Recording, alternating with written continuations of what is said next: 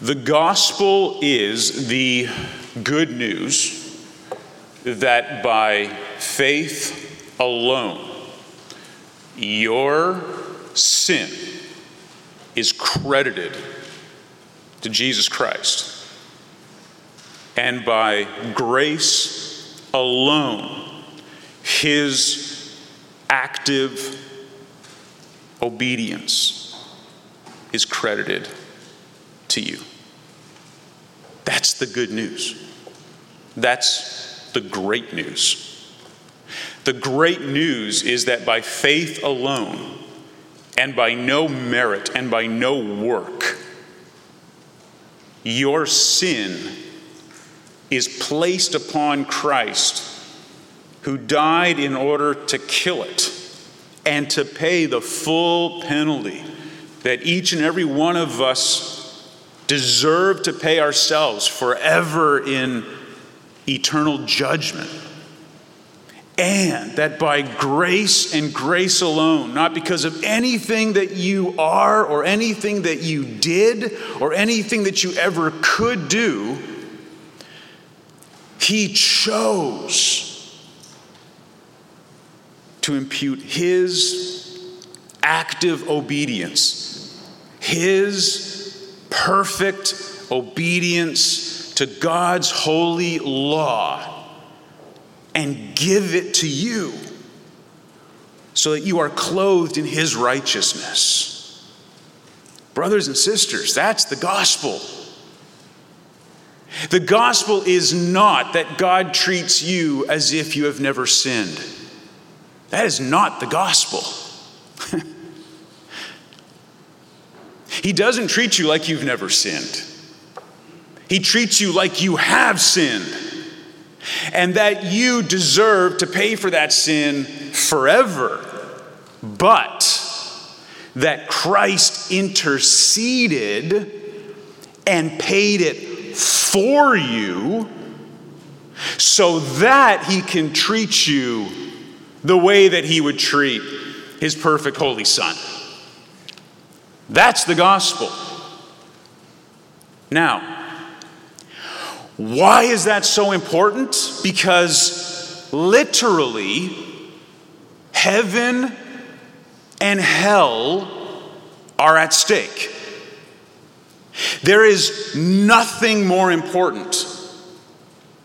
And because there's nothing more important, there is no target more strategic for the evil one. The highest prized target is the gospel. It's not Christ, because Christ can't be taken out. Christ can't be defeated. Christ can't be stopped.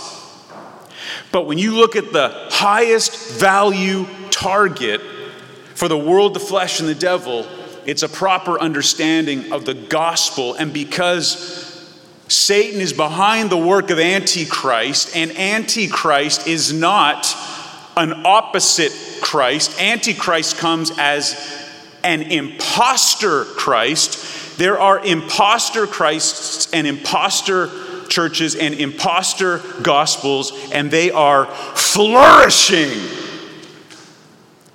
They're successful, and they're everywhere. And people that we know and love are influenced by them.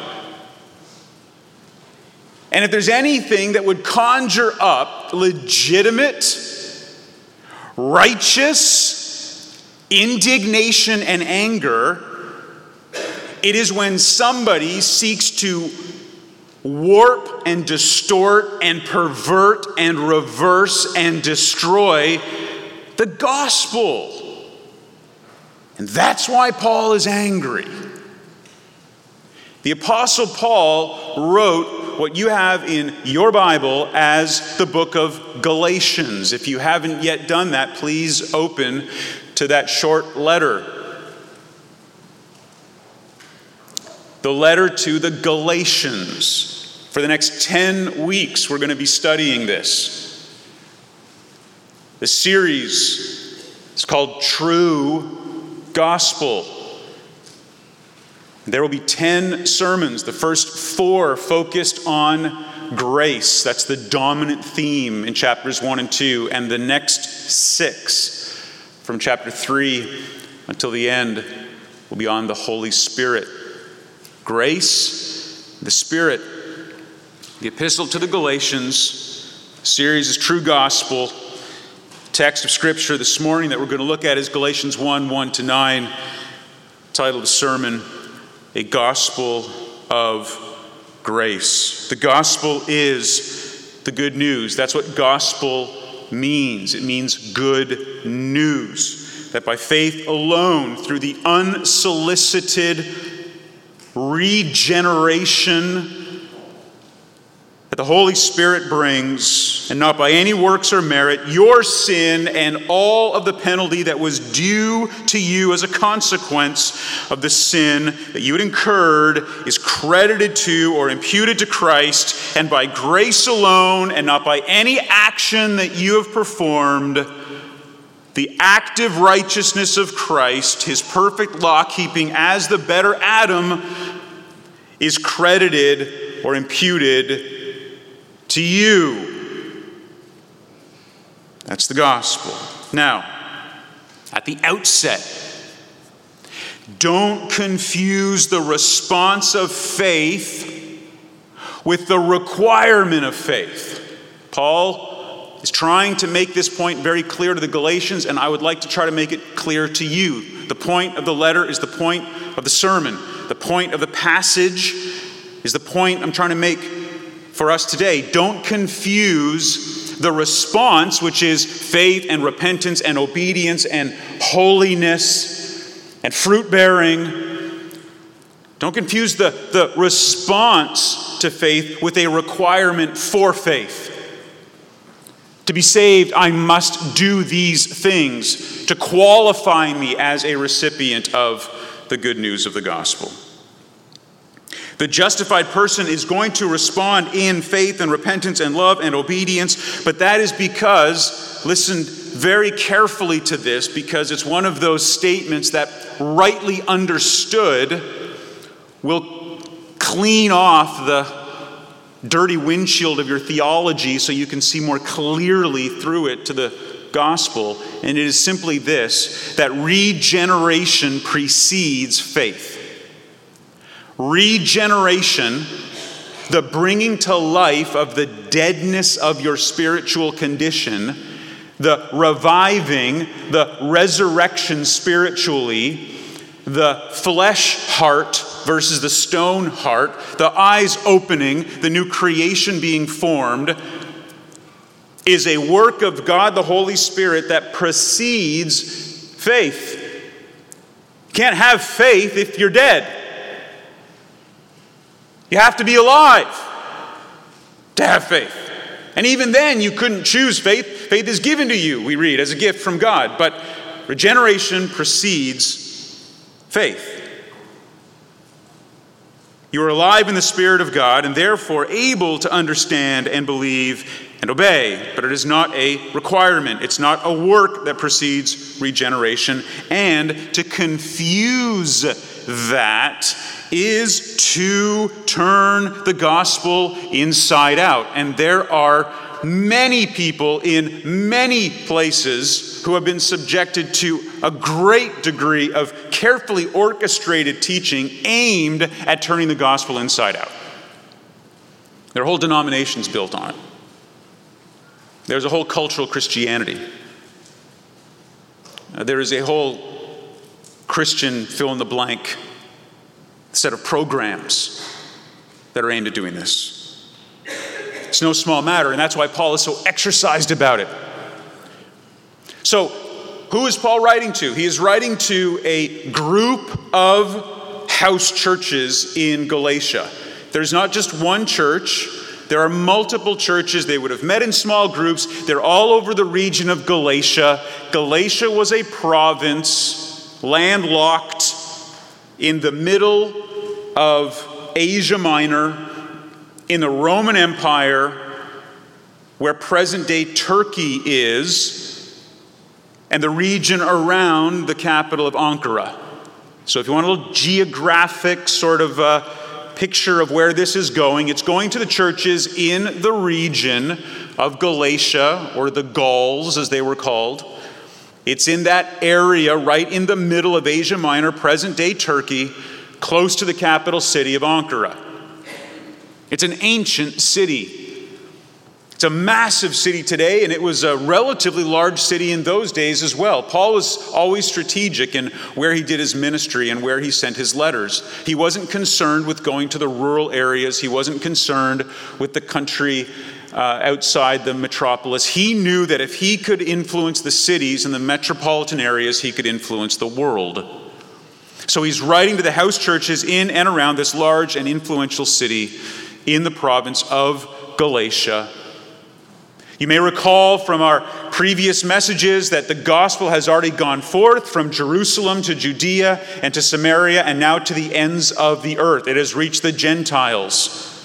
And some of the people who were there at that day when Peter was preaching his sermon, or when the people who were filled with the Holy Spirit were giving the gospel, they would have been there from this area of Galatia. They get saved, they bring it back there. We know that because Paul visits the region on his missionary journeys when he goes to bring the gospel and to strengthen existing churches.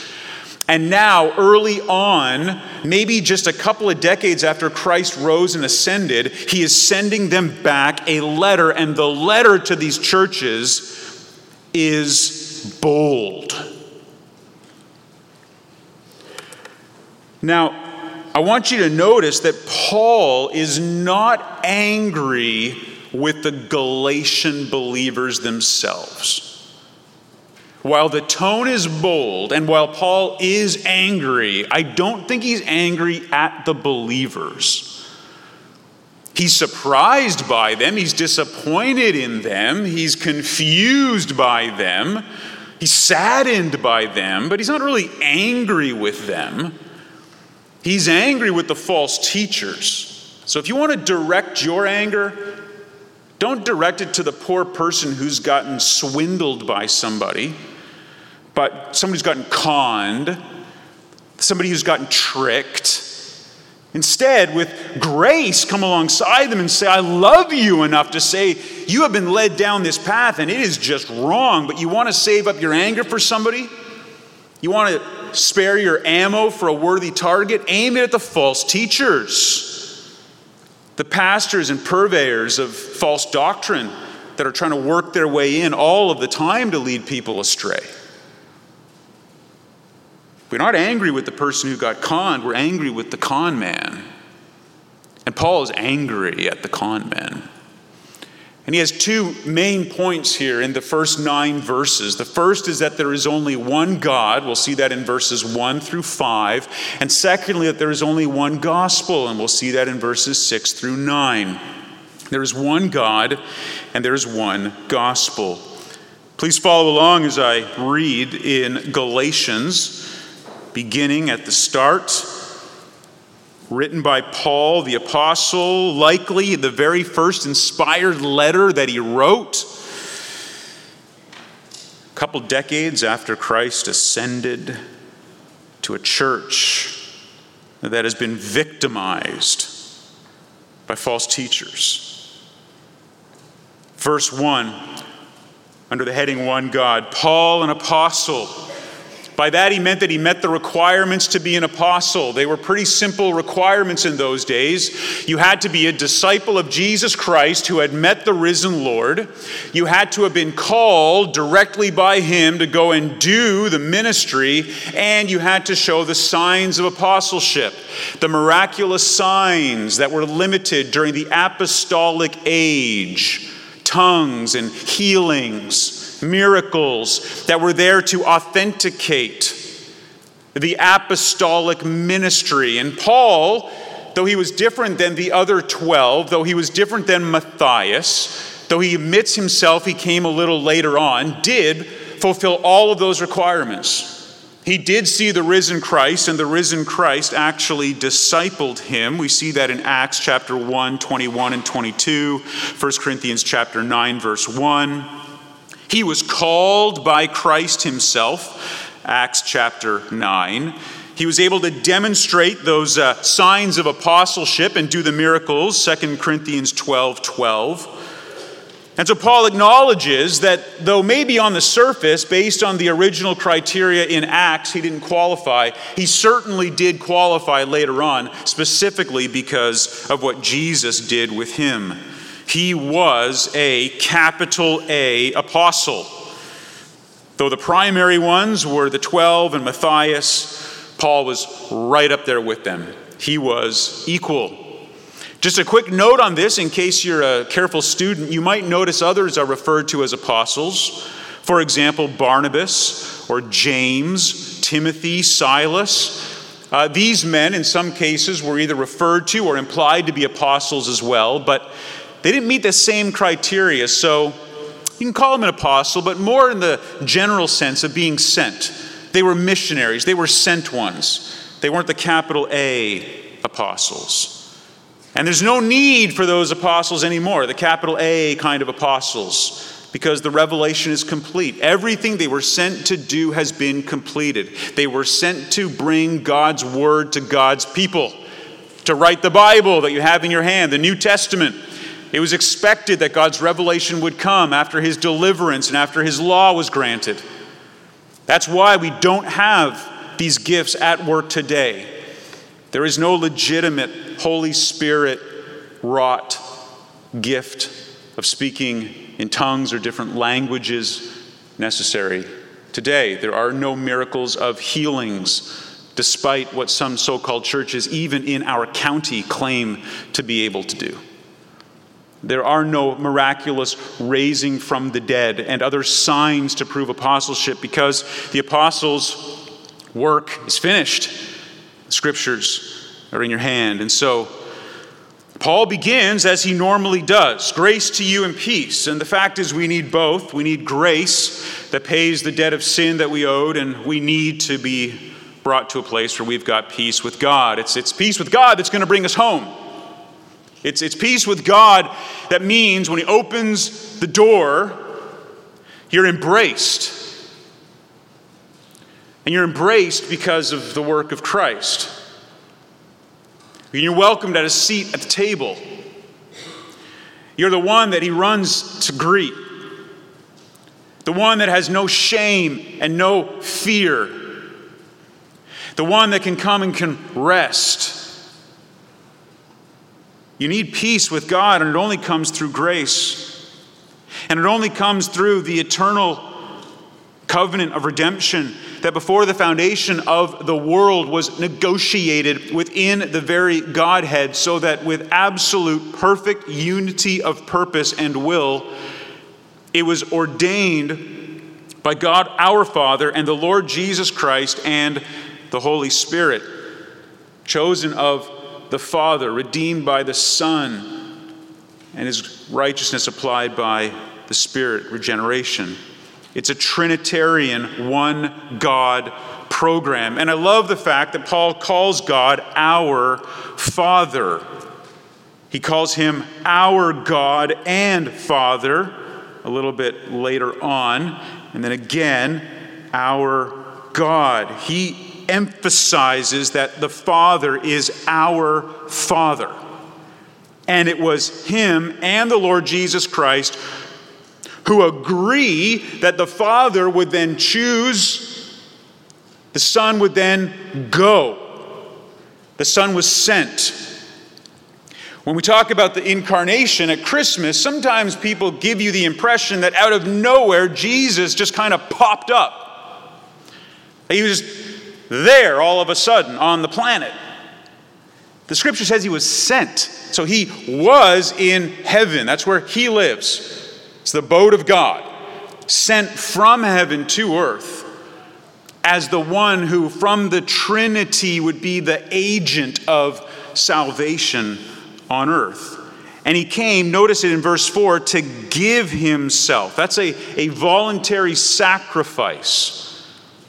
And we'll define that a little bit later in a moment. But that voluntary sacrifice, that giving up of himself, everything that the Old Covenant scriptures looked forward to, all of those prophecies, all of that ceremonial law that was wrapped up in Christ when he fulfilled it. And he came for what reason? To give himself for our sins. That is what's necessary. He had to. There was no other way. And to give himself for our sins means that he was not only a sacrifice, but he was a substitute. Not just a sacrifice, but a substitute. He came in our place. And this was prefigured multiple times in the Old Covenant through the sacrificial animals that were killed on behalf of the sinners. You think even about Isaac, remember, who was willing to be killed, and yet God spared him, and instead an animal was found in the thicket, and it was brought over, and it was killed instead. There's a substitute. And that substitute is for a reason. Notice, it is to deliver us. Literally to pluck us out, to choose to pluck us out, to completely rescue us. Isn't that amazing? It is to deliver us. That's what we needed. A God who could deliver us. Not a God who would clean us up and make us more righteous. Not a God who would inform our minds so that we would have the ability to ascend to some higher level of knowledge. We needed a God who would rescue us. Deliver us. From what? From the present evil age. You're delivered even from the present evil. All your debts are completely paid for. All of your debts. If you're a Christian this morning, if you're a believer, let me remind you of something. Your debt, that record that was owing to God because of your sin, the judgment that would have had to fall on you because of his perfect holiness, that debt is presently, if you are a Christian, presently, completely, fully paid. You don't live in anticipation of salvation. You live in the present reality of having that debt fully paid. Perhaps you've been in a position in the past where you have had debt. Monetary, material debt. Maybe student debt, maybe car debt, home debt, dumb decision debt. And you've carried around the weight of that. You know what it's like. You're burdened under it. And then maybe you've been freed from that, and you paid it all off, and you now know the liberty, the feeling of now living in this freedom from the debt. Or maybe even better, someone's come along and they've paid that debt for you. Now it's not only freedom, but also an immense feeling of gratitude. Brothers and sisters, that's the attitude that Paul wants to remind these Galatian Christians to have. That in this present age, regardless of how difficult it is, how evil it is, and it is evil. It is evil now, it was evil back then. But in the midst of it, you live lives as those who are debt-free relative to the fear of judgment for your sin. And as a result, he delivers you not only from this present evil age, but does it according to the will of our God and Father. Isn't that an amazing statement? Isn't that amazing? He does it according to his will. Who chose? Did we choose? No, he chose. He made the plan. He was the architect of salvation history. He is the one who chose you. He is the one who brings regeneration. He is the one who is glorified in the atonement. And he is the one who planned and initiated salvation before we even knew we needed it. And that was all of grace. Amen? Like everything else doesn't seem like a big deal, does it? Everything else just immediately gets put in perspective. And it's his nature to do this.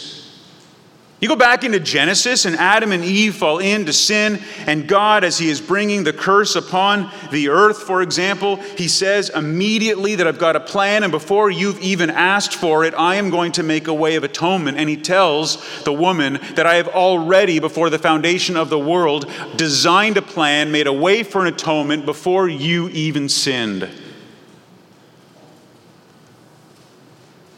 It is all, verse 5, for his glory.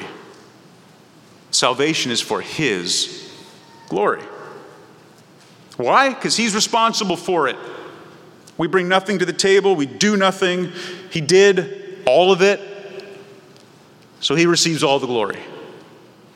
We are glory stealers by nature. We're glory thieves. We like to go into the glory store and find something small enough that fits in our pocket. We know we can't steal the big stuff, but maybe I can steal a little piece of glory, and I'll take that with me, and I'll just remember it's there, and I'll reach into my pocket, and I'll hold on to it sometimes when I'm feeling bad about myself, and I'll remind myself, I have done a few good things. I have done a few things. I have done a few things right. I made a few good choices. I get a little bit of credit for my salvation. Paul says you get none. You're not allowed to steal his glory. He's going to get it all. And it's going to be his forever and ever. It's the same word, by the way, as up earlier where it says evil age. It's literally ages of ages. He's redeemed you in this present age. He's made you righteous in his sight in this present age. And he's going to get glory in this age and all the future ages and all the ages of ages. It's all going to be for his glory forever and ever. And then he ends by saying, amen. Which should make us say what? Amen. Means truly, I agree. Why do you say amen at the end of a prayer? You ever wondered that? Why do we say amen?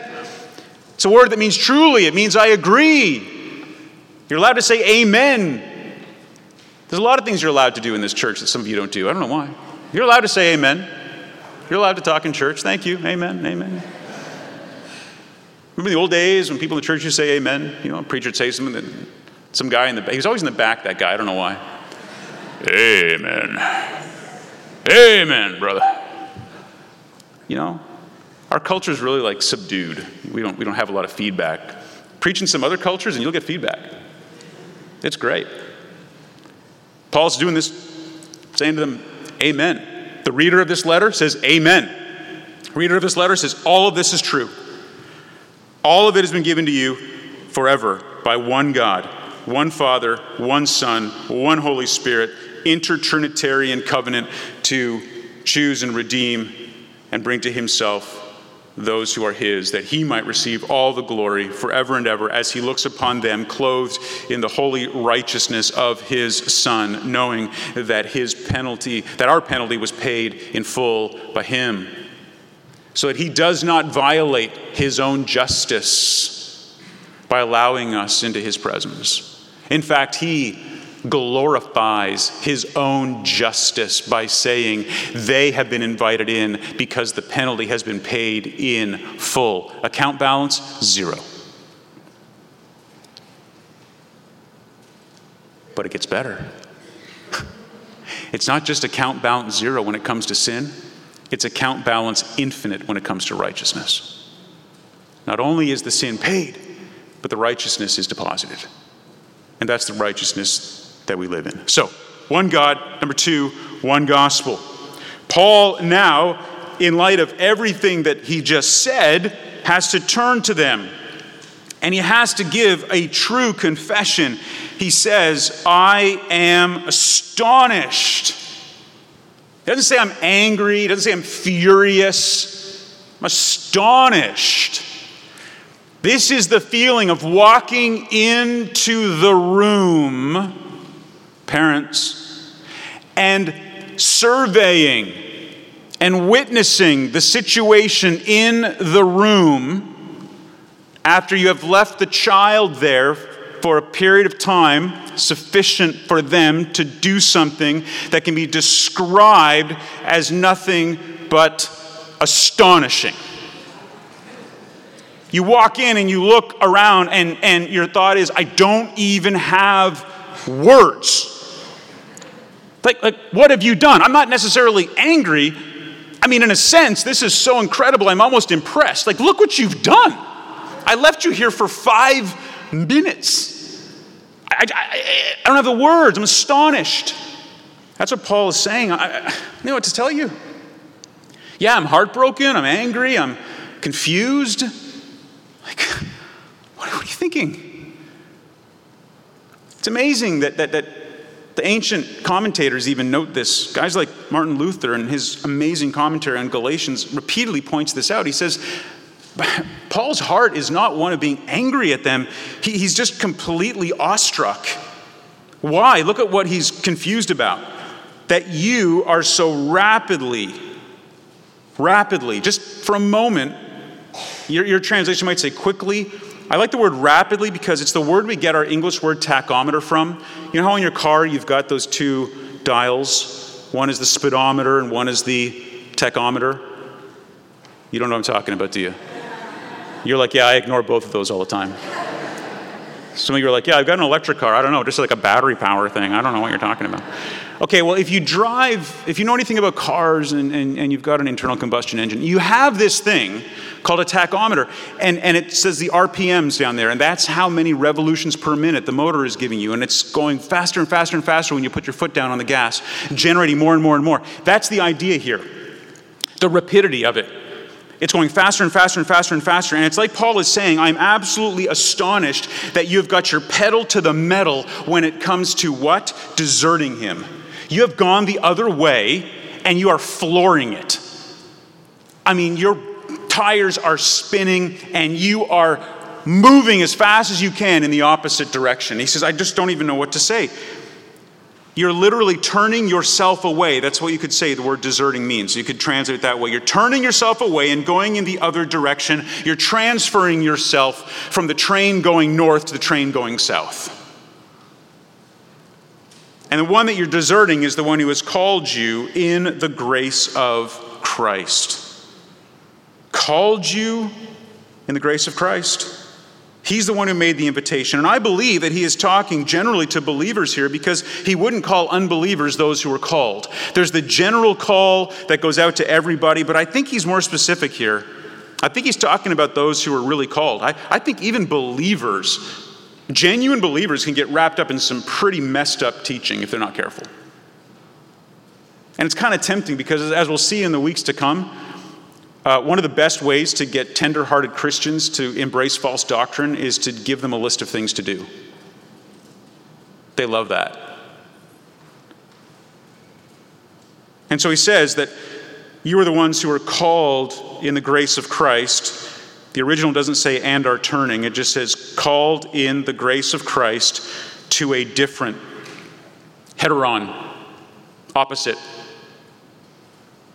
a different gospel, an opposite gospel.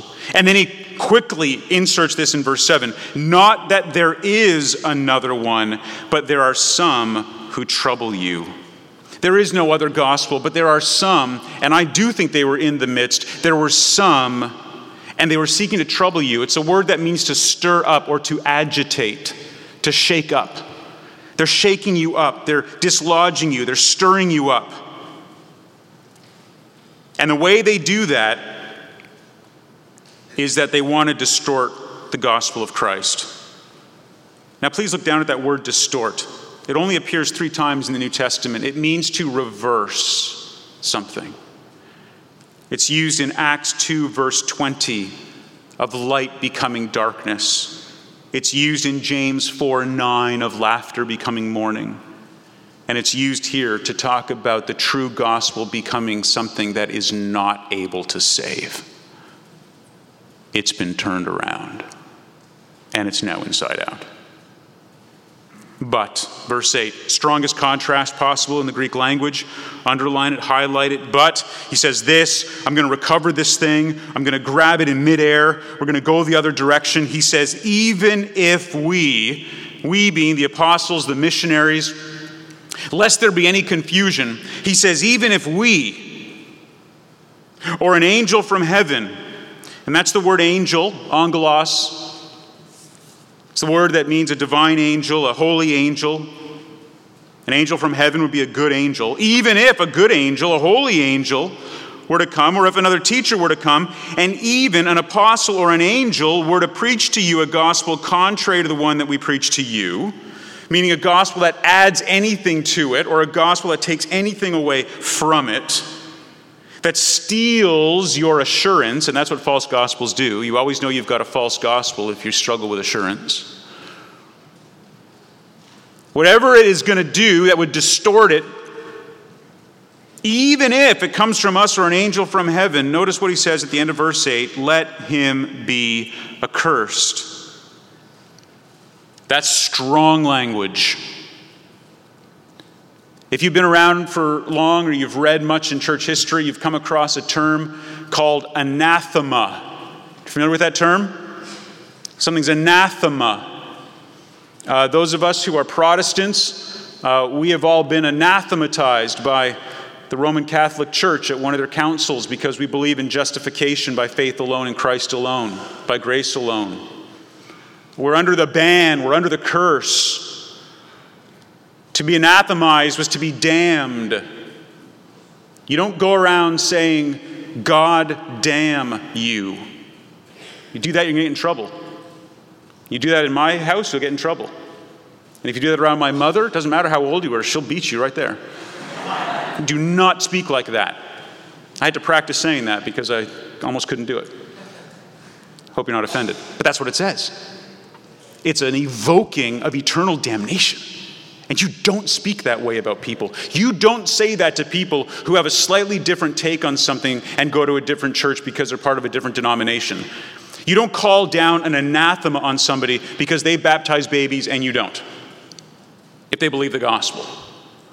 Or because they do something in their church that you don't do. Or believe some secondary or tertiary doctrine. It doesn't matter what their views on eschatology are. These aren't things that are going to completely destroy the gospel. So Paul is not saying, okay, Galatians, I want you to conform to what I think this is supposed to be like. He is saying these people who are attacking you are attacking the very gospel. His attitude is not to just go after and damn people who don't agree with him.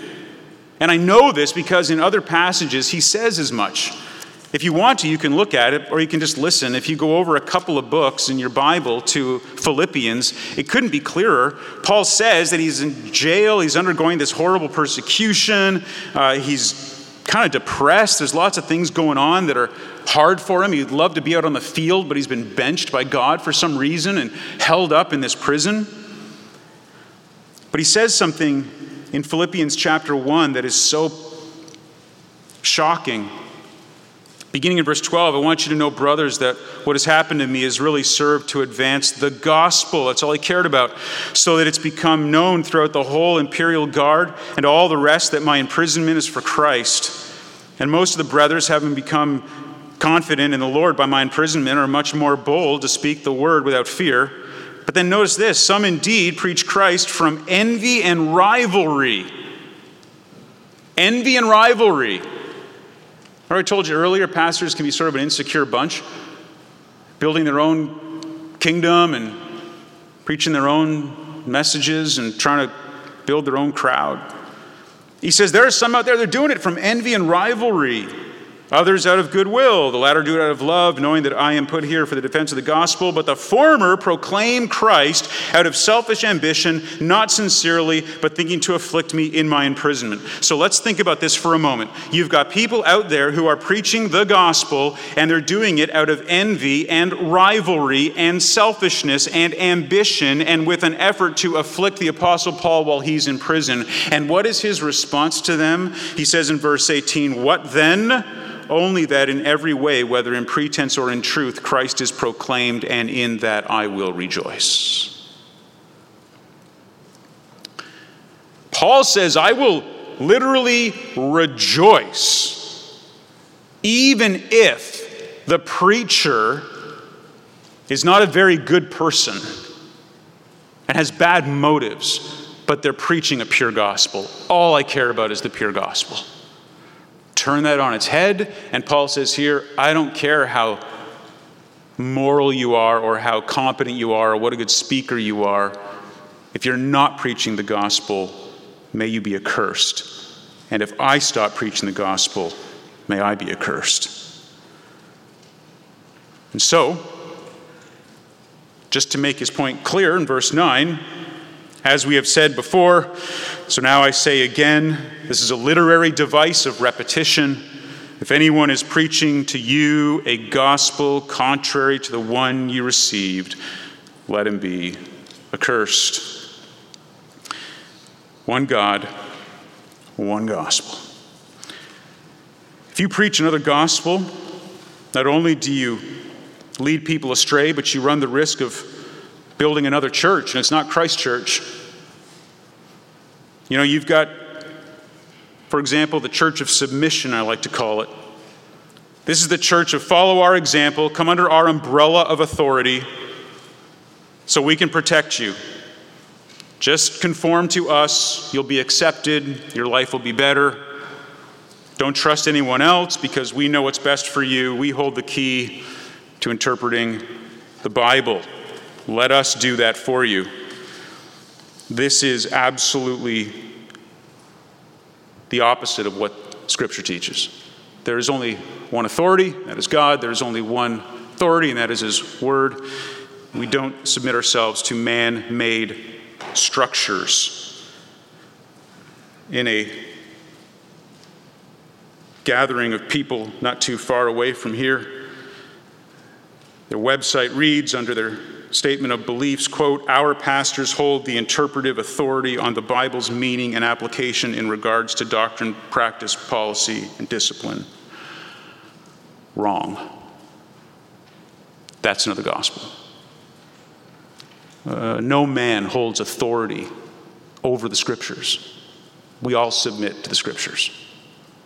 Nobody is able then to exercise authority over you because they hold the sole interpretive gifts, and what they say goes. Meaning, however they interpret the Bible is then imposed on you, and you've got no recourse. That's a church of submission. What about a church of surrender? Sometimes this can be taught. It's somewhat popular. Give your life to Christ, choose to be a child of God, adopt a new lifestyle, reject a current one, commit to purity. The problem with this isn't so much the outcome. The problem is the starting place. The starting place is not based on the power of Christ and the gospel. The starting place is based on man.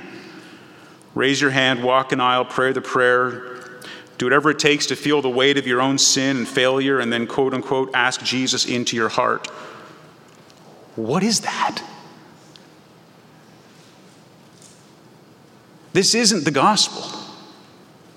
This isn't imputation. This isn't an understanding of the finished work of Christ being applied to you in terms of His propitiation and paying for the debt that you owed, and His imputation of righteousness, act of righteousness in fulfilling the law. It's man-centered. What about the church of service? Service is considered that clear sign of fruitfulness. So you're in one of these places when everyone around you keeps saying, "Where are you serving?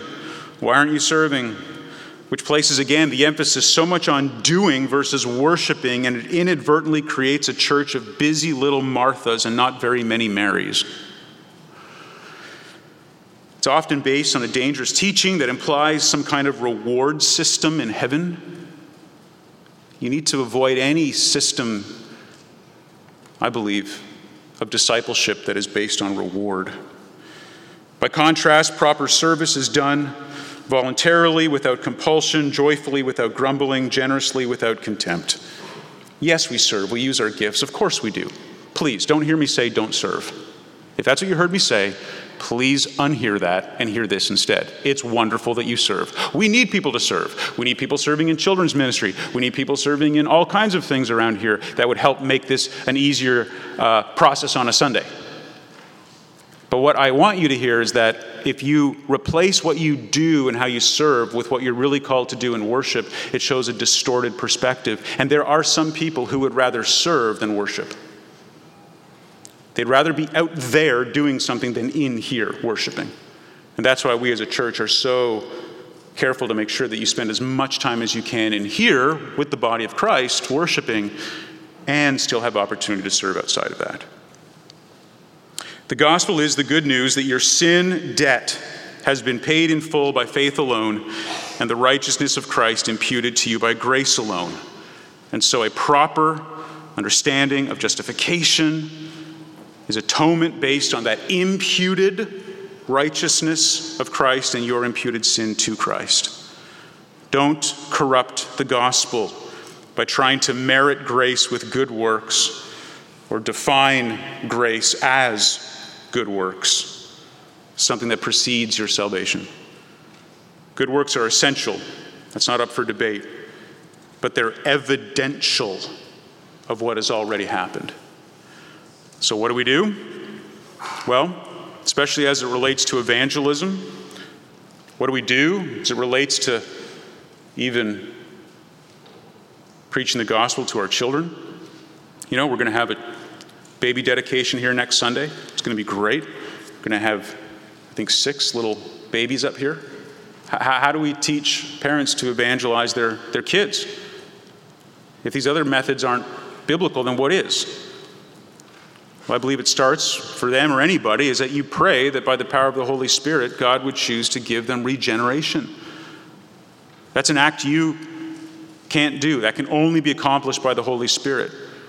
And then we look for evidences of knowledge, for evidences of belief. That's why you take them through a proper study, teach them doctrine, teach them the truth, so they've got it in their minds. And is there an awareness of it, a belief in it, an obedience to it, and then invite them into that active confidence in the finished work of Christ. You prepare them and yourself. You have to remember that while you're in this flesh, there's going to be a battle until the end. Your flesh is not sanctified.